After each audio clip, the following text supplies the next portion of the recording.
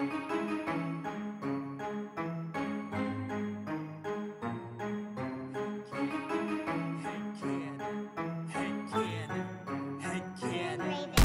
you wanna play a game? Do you like scary movies? Do you wanna eat some brains? Is your chainsaw arm groovy? How bloodthirsty could a talking plant be? Eat your liver with some fava beans and a nice Chianti. Come play with us forever, cause down here we all float. I never drink wine, so you're gonna need a bigger boat or a throat to choke. Whether you're in the prim or dairy, got red rum where you bled from. Put your dead son in a cemetery. It's him or Carrie. Be very afraid you'll be our number one fan and get carried away.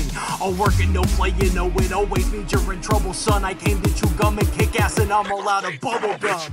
What if Quint killed Jaws' father? What if the Blob's body was marijuana? What if the leprechaun got a job as a bank guard? What if the Wolfman had a cowbell instead of every scary movie made since Oscar Wilde was writing letters had canon to watch them all and tell you how to make them better. So put your earbuds in and forget what you're planning. It's time to take our heads and shoot them out of a cannon. Shoot them out of a cannon. Shoot them out of a cannon. Shoot them out of a cannon. Shoot them out of a cannon. Shoot them out of a cannon. Shoot them out of a cannon. Shoot them out of a cannon. Shoot them out of a cannon. Head cannon. Head cannon. Head cannon. Welcome to Head Cannon. Tonight we have a very special guest, Darkus Beasley. How are you doing this evening? I am doing superb, Corey. Excellent. Nice to see you once again. Yeah. Yeah, good to see you too. And for everybody listening, I know Darkus through IO and kind of doing improv and stuff in Chicago. And normally I get a chance to talk to the guests a little bit before we start the show, but I have to hurry tonight and take my daughter to a volleyball thing. So we got off to a quick start. So how are you? It's been a while. I'm doing great. I've had a pretty busy day. It's been one of those Mondays, you know. But yeah, I miss doing improv. I'll tell you that. I haven't done any since the pandemic really kicked in last March 2020. So yeah, I've been missing out on that. I had a baby. I had a baby boy in June of this year, so I'm a new mom. That's been, you know, a huge change, as you know, Corey. Yeah. So, yeah, I've been just doing the new mom stuff. I just recently went back to work, so I'm just kind of trying to figure out how that's going to work and jive with my mom life. You know, just doing a lot of mom stuff. So, yeah. Yeah. Nice. And I know I was kind of talking to you about, like, back in June, because I wanted to try and get you on the show, and we were like, kind of trying to plan a date, and then you're like, you know what, I'm like very pregnant and probably going to have a baby soon, maybe we should wait. So yeah, I just remembered something, because Corey will like text me like a list of guests and movies and stuff, and like it's like the guest and then like the movie they want to watch. And I remember I texted him one night and I was like, dude, I'm on Amazon Prime and Netflix. What the hell is this movie called? Darkus Beasley? Like, what is this movie? Because you hadn't chosen your movie yet, and so it was just your name. Yeah. Like, what is this? It doesn't exist. Yeah. Oh, Yeah. So I was like, no, Brent, that's a person. That's my friend Darkus. I know from. But and then Darkus, meet Brent. You guys met briefly, but Brent's a buddy of mine. We went to high school together, and we've been doing improv together since I was like 15. You know this. So. All right. So yeah. Ancient friends. Ancient friends. Yes, we go way back. I had a tummy ache this morning. I like left work early. Oh no. But I'm a teacher, right? I teach math, and like we're at the end of what we call a term. And so like and my students have they've taken their finals, so like I wasn't expecting anyone today. And I had a stomach ache, so I was like, whatever, like I'll just tough it out. It's not even a big deal. But like I found out recently there's a garlic processing plant like right next to our building. And so like it regularly smells like roasting garlic. Oh, and you're half vampire. So that's right. Yeah, and it's not necessarily it's not a bad smell. Like I would rather it smell like a normal room, but like today it was like I had a tummy ache and then just this pumping of garlic in my classroom. It was just like I texted my boss, was just like I'm gonna go, man. I can't do this. Can't do this. I can't sit alone in a room all day. Nice. I can do that at home. Tummy ache. Well, as someone who is recently pregnant, Darkus, I imagine you can probably sympathize with. Did you have any like weird smells or anything that set you off, or? I mean, just my sense of smell being on like hyper mode for a good chunk of time was enough to like send me over any smell, really. It could have been floral, meant to smell really nice, but to me it just didn't sit with me right. The fish in the microwave of the the house type of situation was always just kind of nasty. It was just, just think about that times 5, and then race your butt to the toilet to do some bomb jobs. So yeah, that was definitely not my favorite part of the pregnancy stuff. But I didn't have nausea too bad. I wasn't nauseated too many days. But yeah, the smells were intense. Equally, in the same note there, it was also nice because whenever I would go outside for a walk or whatever, it was really awesome to just kind of smell the earth. Really like weird, in a way you right? never But have before. It's so nice. Smell the Nice. earth. That's cool. Yeah. Well, I and like my youngest is 7, and my wife's pregnancy nose has never fully gone away. Like, she still feels like she has a heightened, like, kind of superhero sense of, and it's not like it went the nausea from like bad smells went away, but she still has this kind of like there was one time I came home from work. This is when she was pregnant with our first kid. I came home, gave her a hug or whatever, and she like sniffed me and she was like, Did you have a donut and a Pepsi today? And I was like, yeah, you fucking weirdo. Like, Oh my it's God. weird. It's telegraph. But, Yeah, that's not something, luckily, that I'm dealing with now. I do have I feel like it wasn't really pregnancy ears or pregnancy hearing or anything. I didn't have a good sense of hearing when I was pregnant, but now I do. I feel like anytime my son is shifting in his crib, or if he's in the other room taking a nap and I hear just the slightest rustle of blanket or fabric or whatever, I hear it, and everybody's like, oh, I didn't even notice. I'm like, yeah, I don't know what it is. Supersonic hearing. yeah, definitely. You have like the most adorable cupboards above your closet or whatever. Is that where you keep your baby? What is that? What goes in there? It's actually when we rented the place, they actually advertised that as baby closets. Oh, nice. So yes, that's exactly where he is right now. He's taking a nap up there, and we've got a couple of security things up there so he doesn't roll out. Right. It's a good space. It's Right, good, and you'll hear him nice if he big does space. move. So I Yeah. like to picture like the airplane emergency slide coming out, and then the baby just rolls down. just Yeah. just inflates. His first words were "wee." Yeah, absolutely. Nice. Well, Darkus, do you want to tell us the movie you've chosen to go? It's one of my favorite movies. I'm excited to talk about this movie. I love this movie. I always have. So Yes, I picked this movie because I also love it, and it's very iconic. We chose Ridley Scott's Alien, and I'm excited to talk about it. yeah, absolutely. Yeah, 1979's Alien, just a classic piece of horror, sci-fi horror. So yeah, just diving right into it. It starts off on the Nostromo.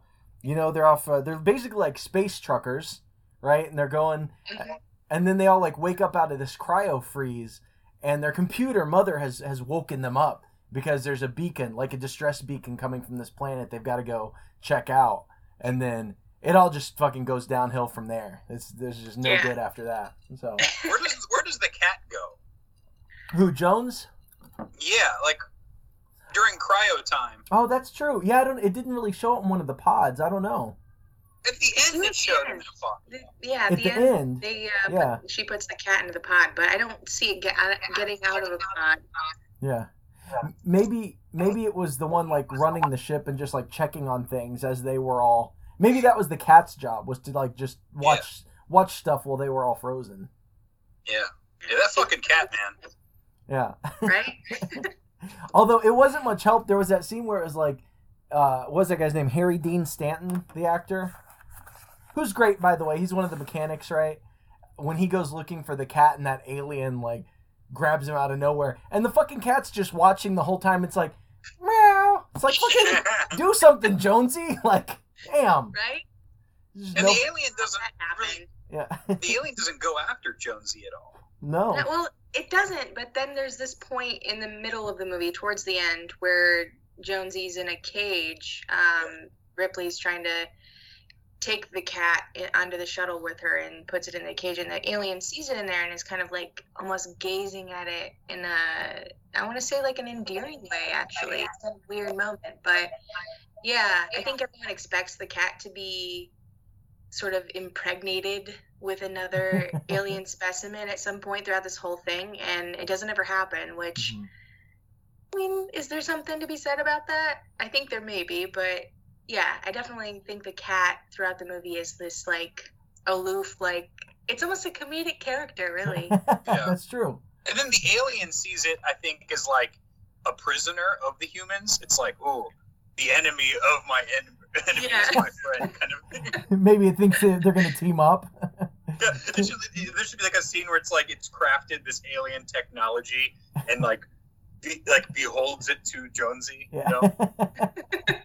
That's funny. Well, yeah, I think for the alien to be so driven by, I don't know, hostility throughout the whole movie, to suddenly be like, oh, I'm going to associate myself with this cat. Yeah, you never know. Doesn't really line up. Yeah. Yeah. They had a whole, like, Coco's kitten scene, too. This is getting off on a tangent, but I heard that there are a couple people, like caretakers, who worked, you know, wherever the zoo where Coco was, and they would like help take care of Coco, but they've like filed a sexual harassment suit against that organization because I guess apparently from what I read, Coco the gorilla was obsessed with nipples. Like it had a weird thing with nipples, which whatever, it's a gorilla, like who doesn't? Yeah. Well, yeah, A, who doesn't? Right. And B, it's a gorilla. It doesn't know our social norms. But apparently the suit is more against the primary caretaker of Coco, who was like, hey, if you guys could, he really wants to see, or she really wants to see your nipples. Could you guys just show Coco your nipples? And they like felt pressured by essentially their boss to show Coco their nipples. Oh and so now there's a lawsuit, I guess. Oh God, that's... That was like in the 90s. What's that? Well, Coco... Is that a real thing? That seems so wild to me that somebody would use the gorilla as an excuse. I mean, do you think that's really what was happening? I'm pretty sure that's what was happening. But yeah, it's just such an odd request. Yeah, I mean, I feel like... I'd have to go back and look. I feel like the primary caretaker was... And not that women are incapable of, like, sexually harassing people, but I feel like the primary caretaker was a woman. Now, I feel if it were a man, I would be more inclined to say, sure, buddy, you just wanted to see those nipples.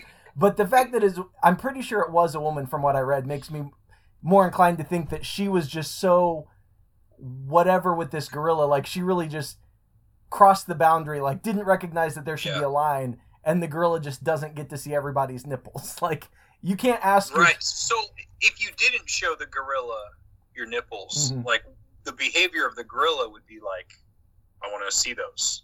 Yeah. Kind of, like, right? Like, I guess. I mean, I don't know Coco, but... Coco would start getting a little grabby. Yeah, maybe. Getting angry. I don't know. Or maybe he would have been cool. Maybe they would have just been like, no, Coco, no nipples. And Coco would have been like, okay, I understand. Yeah, signing. Coco signed, right? Yeah, like, no problem. I'm fine with that. Like, no worries. Did you know that the size of your hand, if you're deaf and you speak sign language, the size of your hand is what your font size is for signing. Ooh, that's a good one. That makes sense. A good one. Yeah. I read that today. That's funny. Nice. What if you have your nails painted? Is that like cursive or something? Oh, that's... Yeah, I wonder if you could go be like, I want Times New Roman, you know? Or like just go... Like, can you do Arial font?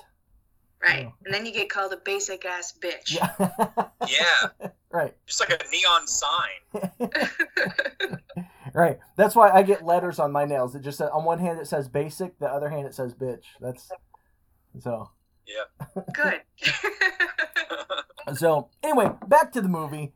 It's set... It's set in 2122. So when this episode comes out, because this is probably going to come out about January or so, it will be exactly 100 years in the future that the movie Alien takes place. So there's so much to love about this movie. What are some of your favorite parts about this movie? Pretty much just the whole dynamic of the ship itself being this kind of rickety disc flying through space. It's not, if we're looking at 100 years into the future, what a future to behold, right? Like this whole ship just looks like a garbage can smashed together with all kinds of hoses and metal, and it doesn't necessarily appeal to the senses. So I think that's really what kind of sets it in this like horror realm, right? It's a scary future. But I think beyond that, the characters are so bitchy. They're complaining throughout the whole thing about, how many shares they're going to get, whether they're going to get the shares. Mm-hmm. They're reluctant to go to the distress call and to do that job because they're really just trying to get home. I think there's this whole underlying theme of, obviously capitalism being this like evil force in the world type of situation still 100 years into the future. Years later. Yeah, there's a lot to it that's really awesome. Really, it says a lot without being too complex at the same time. Yeah, I absolutely agree, and I think that, because they were trying to get this movie made for a while. I think the script was bouncing around, but it was really the fact that Star Wars came out a couple years before this, and I think up till that point, like most science fiction where it was like humans in space, it was kind of the Star Trek Lost in Space, where it was almost kind of this like utopian, everything was like shiny and pretty, and it wasn't until about this time where you started getting this like dark, dirty, grungy, dystopian kind of future, at least in like mainstream movies and stuff. And I think it was Star Wars, when it kind of hit big, they were like, oh, okay, yeah, we got this movie, we've got Alien, like let's go ahead and do this, and kind of jumped on it. But I agree that, because I think there were a couple writers who wrote the first version of the script, and then there were two other writers who kind of took over, and I know added like the whole Ash android subplot, like that wasn't in the first draft. And then you've got Ridley Scott, who came in as the director, and he certainly added his own spin, including, I guess, the entire fourth act, because the movie in the script, it was supposed to end where she flies off on the shuttle, the ship blows up, happy ending, roll credits, right? And Ridley Scott was like, no, what if she gets on the shuttle and the fucking alien is on the shuttle? So that was all added, at the end of the... So I think there are a lot of ways you can interpret this and what the movie's trying to say. And I don't know that any one interpretation is more valid than another, because there were so many cooks in the kitchen on this, Yeah,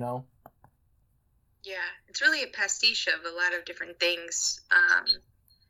The whole postmodernism type of vibe for sure. But on top of that, Corey, the collaboration and just the various ideas coming together and kind of molding it into what it is it's interesting that, after watching this and, there's obviously a lot of analysis based off of this movie, and there's a lot of inspiration that went into it and that came from it in the world of horror, but especially in the world of sci-fi. I think it's really interesting that it didn't really seem to have such a stable beginning and a really, I guess, pure type of start to finish type of thing. I think it really evolved into something that maybe they didn't even imagine it would be. Yeah. Well, and I think, and I just wrote, not that it doesn't really matter, but I thought it was so interesting. Like one of the guys who wrote the original script, what was this guy's name? Dan O'Bannon. He was like, I guess in an interview, he was like, I didn't steal Alien from anybody. I stole from everybody. And then, so there's like a list of movies I just wrote down because I was interested in it. But The Thing from Another World in 1951, it's like professionals working a job pursued by an alien, kind of in a claustrophobic environment. Forbidden Planet in 1956, they're warned not to go to this planet, and then they're killed off one by one. Planet of the Vampires in 1965, heroes discover a giant alien skeleton, similar to the the space jockey they find on the planet LV, whatever it is. So I think it's interesting how he combined all of this stuff that he had seen in other movies and he took from other places, and then you get it in the hands of Ridley Scott, who has, of course, he's a great director and it looks beautiful and he has his own take on it. But then also another component is obviously the art of H.R. Giger, or Giger, H.R. Giger, and which added a whole. I mean, the whole movie looks like one of his paintings. So it's, so many different variables coming together to create this thing that I feel like was probably pretty new at the time. Yeah, I definitely think that the Alien, in and of itself, was. I mean, looking throughout, historically, horror movies or sci-fi movies, even in '79, earlier in the '70s, later in the '80s, really didn't kind of compare to that aesthetic because it was so, I don't know, just scary, really. Right. There's so many things about it that, it's not really ever seen in full, and you really only get these flashes and this, like, kind of metallic, organic, watery type of visual with it and bits and pieces. So I think the mystery of it really adds to the fear of the movie. But yeah, it's definitely iconic. The whole costume. I guess there was a guy who actually wore the costume for the filming of the movie, who was like 7 feet tall or something like that. So right, and like I think 100 that's pounds. just so cool. Yeah, it's like, you see stuff like that happen, and like there was a movie on Amazon that I saw advertised. I think a friend of mine who's really into like B, C, D horror movies told it to me. It was like some creatures like fighting a dinosaur. Oh, okay. Is it Velocipaster? Yes, Velocipaster. That is exactly what it is. Yeah. I put that on and kind of waited for it to really get to a point where I was like, all right, I can watch this. And I didn't really get to that point, but I did find humor in the whole, like, first of all, the graphics and the way that the cover of the movie is designed is in no way, shape, or form anything like what is presented in the film, which is fucking hilarious. Right, yeah. But the dinosaur is like, yeah, it's just kind of like a Barney, really. So, yeah. Anyway, if you haven't seen Velocipaster, definitely dig into it a little bit. It's definitely funny. But, yeah, I don't know. I forgot where I was going with that, honestly. But, yeah, the Velocipaster got stuck in my head there for a second. This, for some reason, and we've talked about this because we've already covered Jaws, we've already covered The Thing, but for whatever reason, those three movies kind of hang together for me because they all came out at about the same time, and they all have this, they're all very effective because in Jaws and Alien, you don't really even see the creature. I think the Alien has like less than 4 minutes of screen time in the whole movie, and Jaws it's somewhere, maybe he has a little bit more, but you don't really see him until the end. And then the Thing is a little bit different because you really see it, but it shapeshifts, so it's different every single time. So you never quite know. It almost doesn't have a form either, even though you get a good look at it because those special effects are awesome, but it doesn't really have a form because it's different every time, So there's also like a ragtag group of guys and gals like that are gonna save the day too, But definitely in The Thing for sure. Just like Well, it's like both movies have this isolated group of people kind of off doing work for whatever reason, and so they're just kind of like part of the same type of class structure, I guess, in a way, but they're also it's kind of like being in a haunted house in the woods type of setup, which is why they're not just sci-fi movies, they're horror movies. They're one and the same really in that context. But The Thing definitely creeps me out, mostly because I have this thing about like arachnids, arachnophobia and stuff like that. Like, I cannot handle creatures with like leggy legs. And there's one part in The Thing where the creature's like molded into this like creepy crab from type the thing. head. Yeah, grosses me out. Yeah, I can imagine. Even for, I think it was 81 that movie was made, I was still like, wow, that's terrifying. I don't know. I just can't deal with it. I think that movie still looks great. The Thing. It does. It does still look great. Yeah. I saw that. Sorry, go ahead. Oh no, I'm sorry. I was gonna say, yeah, all three of those kind of also add like sort of like futuristic, like here's what computers will look like. Even Jaws. There's even like the fish finder or whatever. But even like with Alien, they did a good job with suspense in today's world, which is like the alien is just like a blinking green dot on like a screen. Yeah. You know, and it is like even like, oh no, that thing's coming at him. Yeah. Freaking run with your flamethrower in like an environment with oxygen being pumped into it. Yeah. Well, there was one point especially where it reminded me of The Thing, because Tom Skerritt, when he goes into Mother, you know, the character Captain Dallas, he goes in and he's like, "What are my chances, Mother?" And it just keeps saying, "Does not compute." You know, does not compute. Doesn't. I was like, he needs the computer from The Thing, because in The Thing, you know, Kurt Russell was able to be like, or one of the other guys in the movie was able to be like, you know, what are the odds? What's going to happen if this thing gets free? And the computer in The Thing was like, certain death within 37 days. Like, the world will be... Oh, yeah! And I was like, dude, that thing could calculate the odds exactly. Like, the computer in Alien can't do shit. Like, that's right. Yeah, because we were talking, when we talked about it, we were like, oh yeah, Wilford Brimley, man, he got nose. Yeah. What's up? Yeah. Yeah, they needed that. And that was...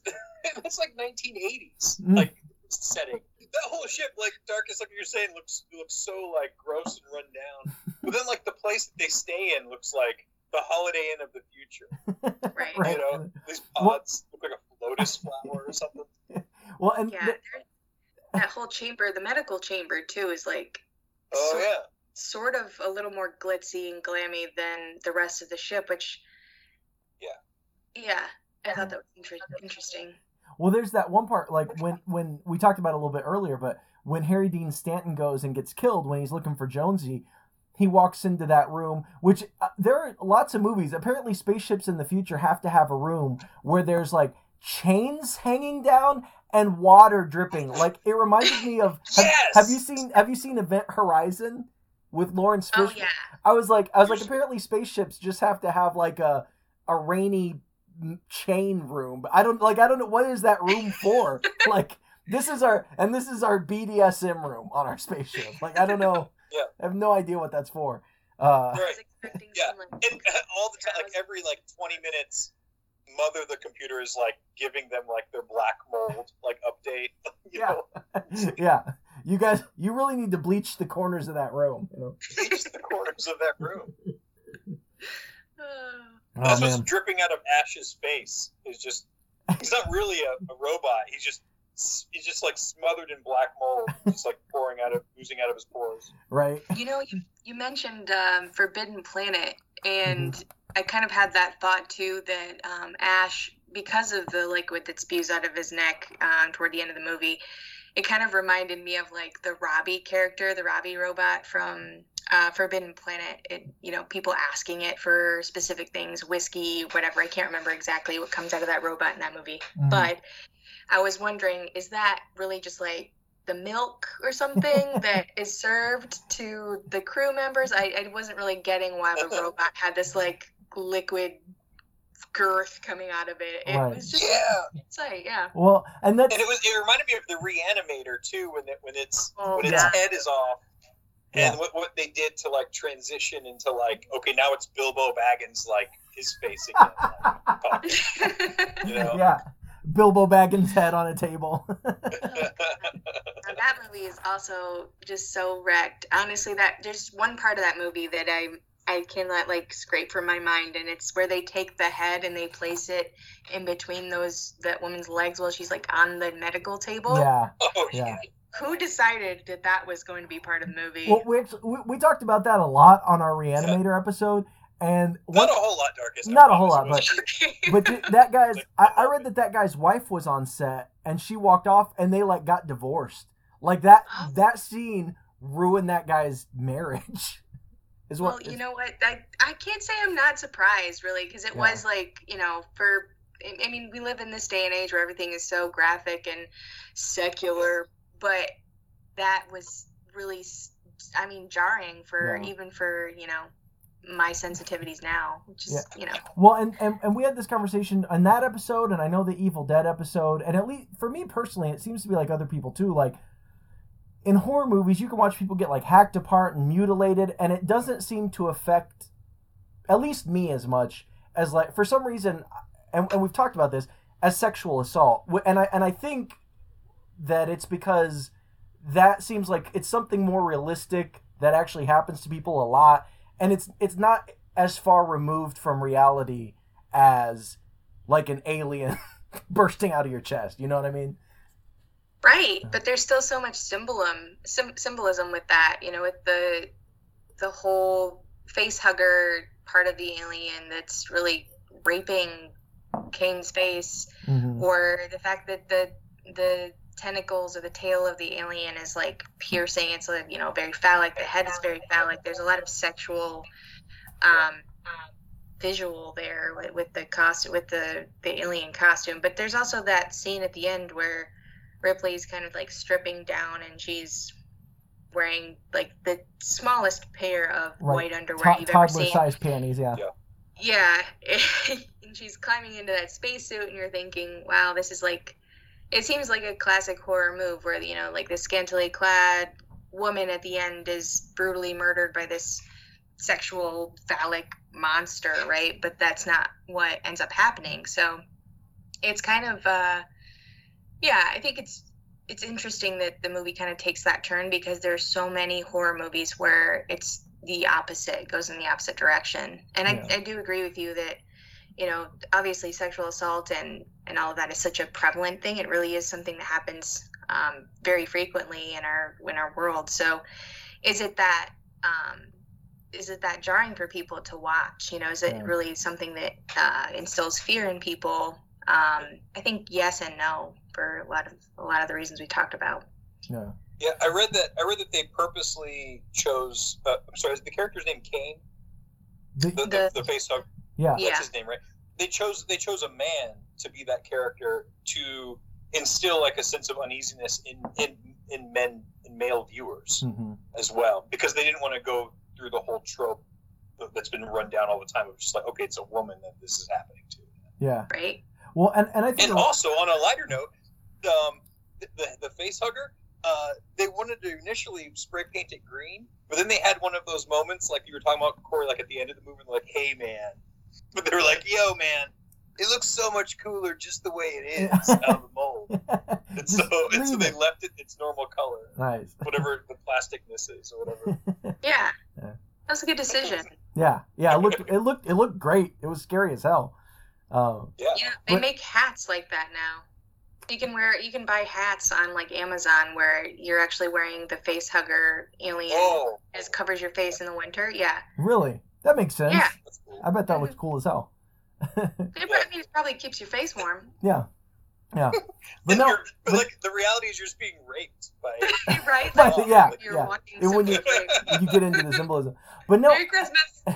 Well, I read a lot of interesting and opposing, because obviously there's a lot. I mean, Giger's work, I think, is inherently sexual. I mean, the alien's head looks like a big phallus. I mean, some of his work is overtly sexual if you look at his paintings. But I read a lot of different interpretations that I thought were all interesting. And I think, Brent, you mentioned the fact that, you know, they chose to have it, the face hugger on Kane and impregnate Kane.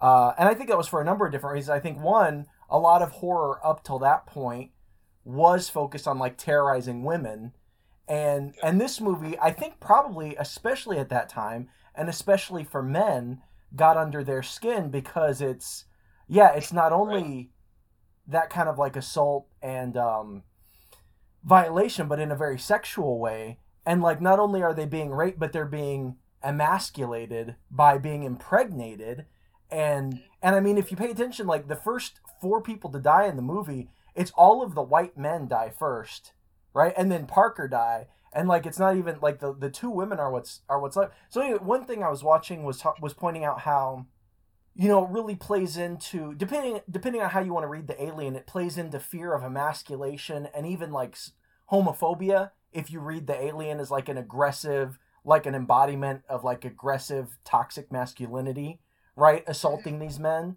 But it pointed out that anytime you see a man or anybody try to assert like a traditionally male role You know, like when Parker wants to go after the alien, he's like, "Fuck, I'm gonna go take that alien out." He gets killed. When Tom Skerritt's like, "I'm gonna go in the vents and sort this out," he gets killed. And even like, and the voice of reason is Sigourney the whole time. All that too. Yeah, and even playing into, and you could even read it as not just attacking masculinity, but even like typical normal quote unquote traditional gender roles.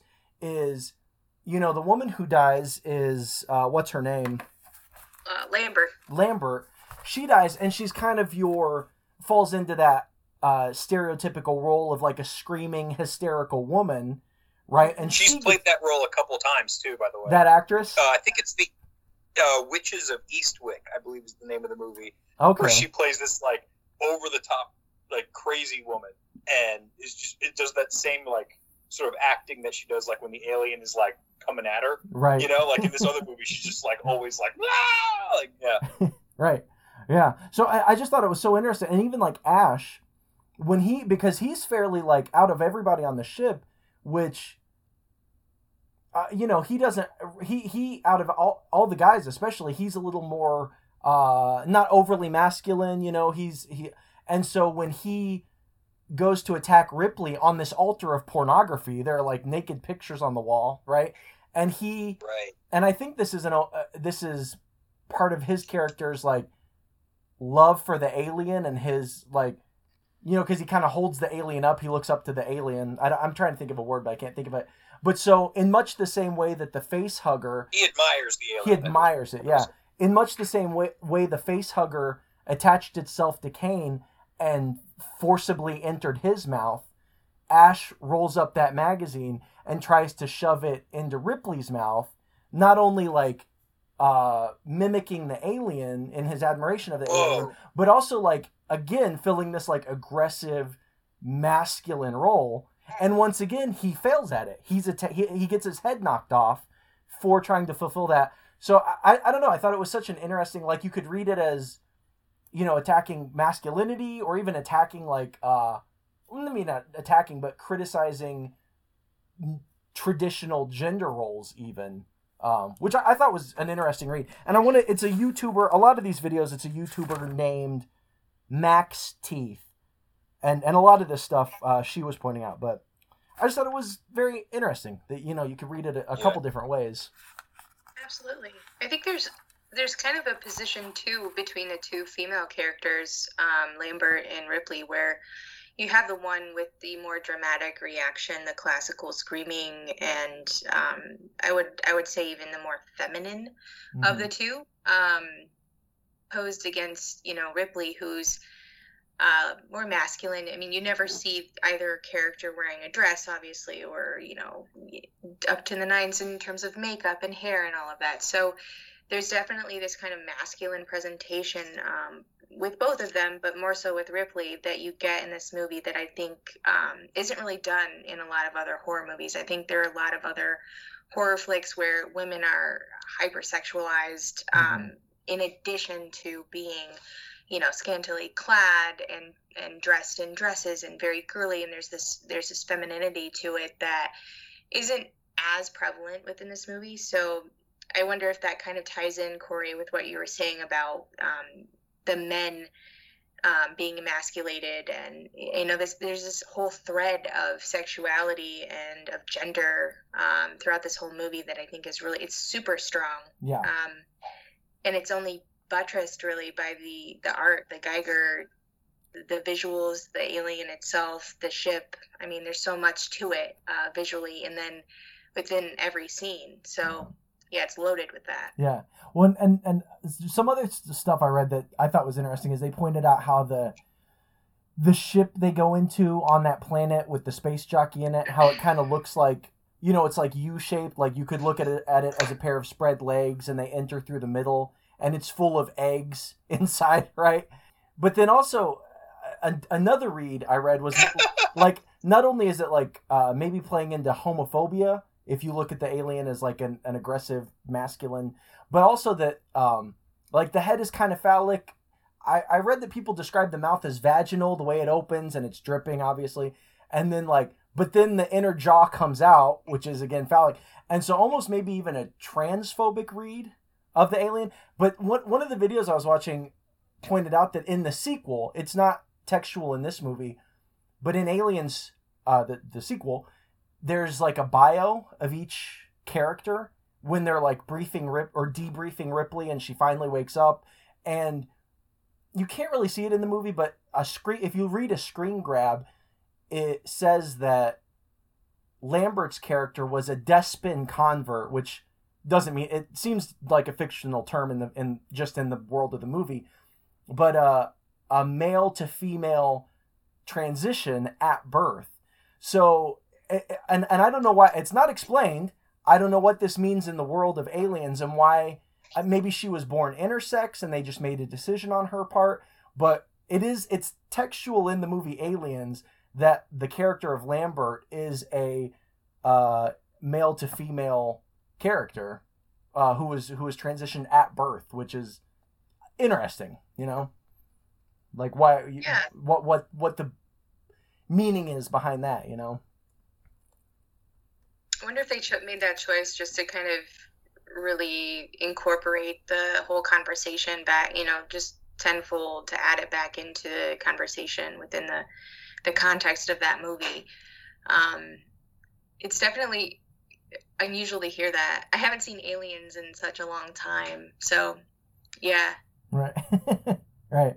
Did you guys think it was really funny whenever they were done with Kane and then they just like ejected him out of the ship really fast? Yes. Like immediately it was like, okay, we're done with it. And then the next it was like a smash cut and it was like shoot him out right? into space. Thrown in and Dallas is like, does anybody want to say anything? And then nobody says a damn word. Okay, let's see. Right, blast off. Let's get this guy out of here. He's tainted. Yeah, I thought that was hilarious. Yeah. Sad too, though. Sad. Oh, it was incredibly sad. Oh yeah. Yeah.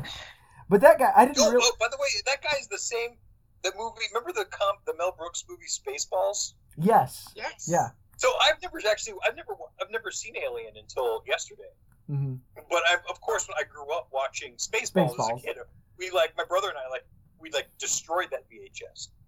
And there's a scene in that about there's a alien that busts out of a dude's chest, and it's the same damn actors. Yep. Both Yes. of them. Yep. Hello, my baby. Hello. My darling. I'm on the ragtime gal. Yeah. Yeah. Send me a kiss for a Yeah. Yep. I love that. Yeah. Yeah, that actor Yeah. John Hurt. He was also the professor in the Hellboy movies. He was like Hellboy's adopted dad. And he was Ollivander in the Harry Potter movies for anybody who. Oh yeah. Yeah. But I don't know. You may or may not. Do you remember Vine, the app that was around a few years ago? Oh yeah, for sure. This was probably 2013, 14, right in there. We created an account just as a funny thing for me to do with our kids, where we would like recreate scenes from famous movies, right? I remember this when you guys did this, yeah. Yeah, so we just did all kinds of silly stuff, and it was mostly me and my two daughters, because my son was pretty not born at the time, actually. But one of the movies we did was Alien, and we did the chest burster scene, and I had an old shirt that I had torn, and we had a Yorkshire Terrier, so I had my dog like come out of my shirt, right? Oh, that's awesome. Yeah, and so, but as we were like making this video, I leaned back on our table and like put my full weight on the middle of the table where the what's the part you put in the middle? There's a name for it. The leaf? Leaf. Where the leaf goes, and the table just snapped in half. Just like completely broke totally snapped in half. But so That's more like a Chris Farley moment. Yeah, it absolutely was. But we put it back together. We screwed it back together. It's still the same table we have now. But I totally ruined it at one point in time. So. Oh, that sounds fun. Yeah, I love that. Which my wife loved. Did you get the shot? Oh yeah, we did. Yeah, we posted the video. Yeah, Yep. It was good. Yeah, okay. Worth it. Is that somewhere? I'd like to see that. Do you have that saved somewhere? I think I do. I'd have to look for it because Vine is not around anymore. But I think I do have the video somewhere. I lost a bunch of mine. I did have a Vine account for a while, and I think I got like 2 videos from it that I took once upon a time. But yeah. Mine were all really stupid, so I'm not going to talk about any of those. Well, we knew the end was coming, so we downloaded all of ours. They're somewhere. But this is kind of unrelated, but I kind of wanted to talk about, if anyone is interested, there's a board game that's not specifically Alien licensed, but it was done by this company, and the board game is called Nemesis, which I have it behind. I don't know if you can see it. It's this one right here. But it is a fantastic board game that really feels like you're in the movie Alien. Like, you all wake up in the middle, and you're trying to go, like, things are broken on the ship, and you're trying to go around and fix them, but there's, like, an alien stalking around, but you can't see where it is. And then you all have a secret objective. So, like, most of you will be trying to get the spaceship back home, but then there might be one of you who's, like, trying to sabotage it and, like, destroy the engines and shit. So it's a super fun game. I highly recommend Nemesis. Because Nemesis. That sounds awesome. Yeah. It's like... So if you're kind of like the Ash character, where you're trying to kind of take sides with the alien type of thing. It kind of sounds like One Night Ultimate Werewolf a little bit. Have you guys ever played that game? Yeah. Not to totally derail your story. No, it is where you're like, there's potentially one person who's the traitor, and then the rest of you are all working to get home. Yeah. Those games are fun. I love those games. Those are like the pandemic games. Yeah. Right. You ever play those? Play those with like friends. Like, my wife and I would do that. But then there's also I played video games all the time when I was a kid. But then pretty much after I moved out of my mom's house, I really just haven't had a lot of time to play video games. This was a year ago. This was a year ago. Yep. And so I love video games, but I never play them. But I did for a while, played about halfway through the game Alien Isolation, which it's such a cool game. Like, you're this character. It's actually Ripley's daughter.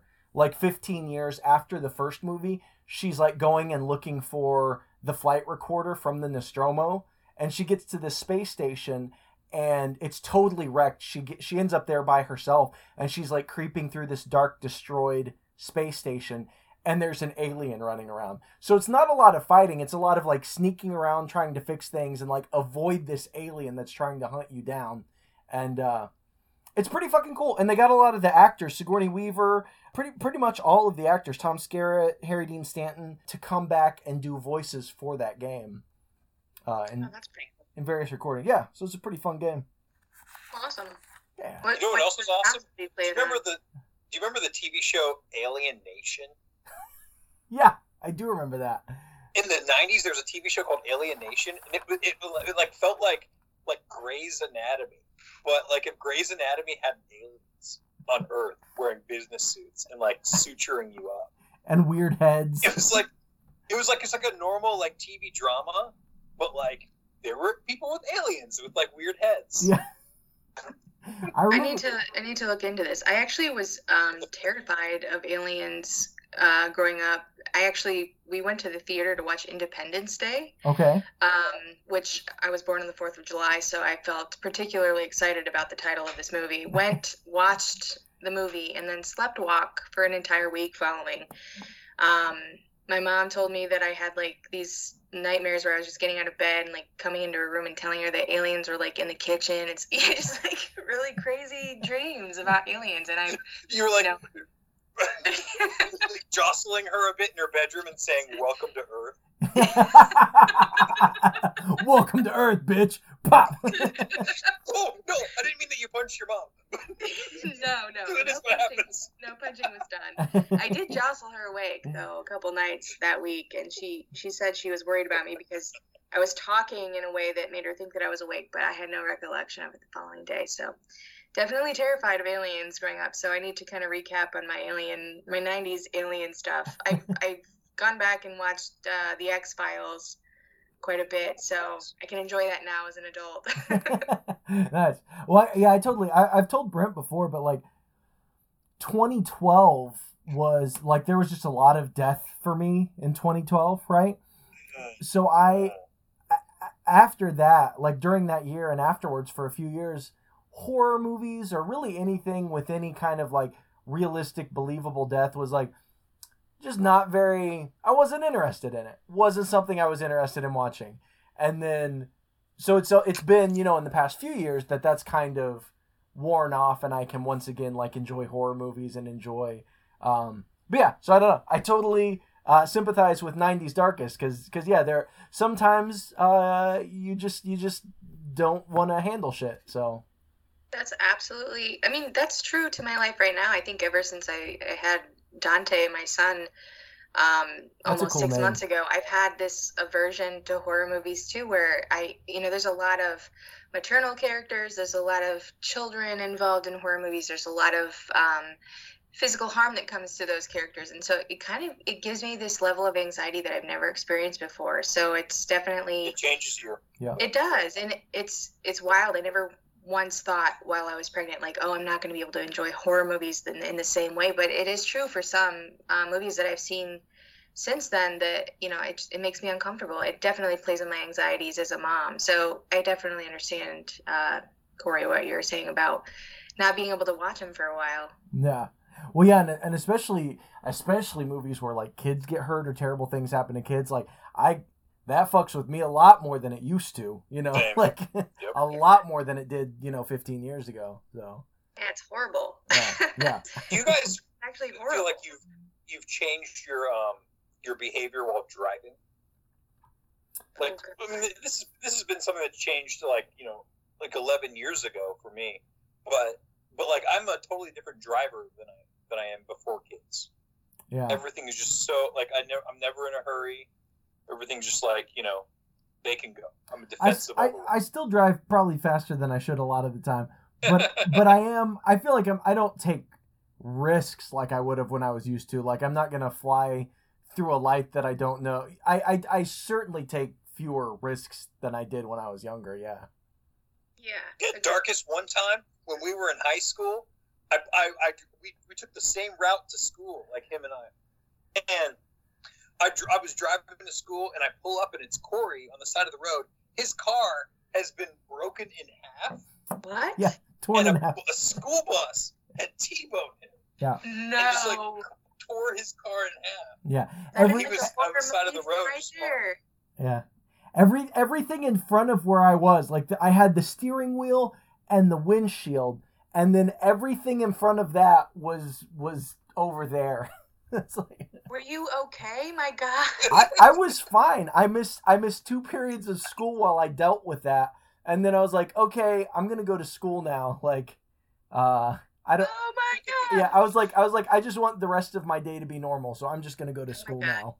So. Your poor mother. Yeah. But that's like the last serious accident I've had ever since then. So knock on wood, I haven't had any kind of accident in, I don't even know, 13, 14, 15 years, something like that. That's good. Yeah, I'm on a good streak right now, so hopefully that'll continue. You better knock on some wood or something. I know, right? I work with a guy, and I'm just saying this like casually, like, yeah, some guy, but no, physician, Dr. Bud Baldwin, DeWitt Baldwin. That's a great name. He is, I believe he's 99 years old now. He still works at the UCGME is where I work, and he's still employed there and still shows up. And he told me in an interview, we were prepping to do a documentary about him and his work and his life. And in one of our interviews, he mentioned that he had recently, and this was, I think we recorded this in 2019 when we were still in the office, that he had recently gotten into a car accident at that point in time. And he told me that the last one that he had gotten into was in 1952. And I was thinking, good God. That's a good run. God. That's a good run. That's longer than most people have been alive. So. If you survived a car accident in 1952, you're immortal. Yeah, that's what happened. I was just so stunned that this man is still working. He's, and like contributing significantly to the organization. But he's got so many awesome stories. The car crash stuff is obviously not an awesome story, but I mean, can you imagine like driving down Michigan Avenue, which is where our office is located, and then seeing somebody that looks like they're about 97, 98 years old, and just like, oops, he pulled out in front of me. and being like, why is this guy driving? But then finding out he hasn't had an accident since 1952. Right. I'm like, God he's still gainfully employed. Right. I hit a 99-year-old guy, and somehow I'm the asshole still. Like, damn it. Right? Next week, we're talking about 2005's The Exorcism of Emily Rose. So be sure to check out that movie, get caught up before next week. As always, you can follow us on social media, on Facebook at Danger Explosion Presents Headcanon Podcast, on Instagram at HeadcanonPod, on Twitter at Horror Movie Pod, and you can always visit the subreddit r/Horror Movie Pod. Hey, y'all, I'm sorry, I hate to cut this short. I've got to take my daughter to volleyball. So I want to go around and do our headcanons real quick. I'll dive in, and then I'll go around and ask you for yours. Mine is just really quick and silly. I feel like, this alien got in this guy's chest, and, I have to wonder, like, they didn't do any x-rays or anything. They were just like, oh, he's better, let's invite him to dinner. How did they not know there's an alien in his chest? But okay, whatever. We'll glide right past that. But I feel like if only Donald Trump had been there in the future, I bet the alien could have been cured with ivermectin. Had they taken horse medicine and taken that would have cleared the alien right out. They would have drink a little bleach, take a little ivermectin. You're fine. Shine some light in your body. What's that? Just shine some light right inside that body. Shine some light in that body, yeah. And no, the alien goes away. It's no problem. It's like it's no problem. Just disappears. Clears right up. Right? Better by Easter. Yeah, be better by Easter. Alien's gone. No acid blood anywhere. Oh, God. All right.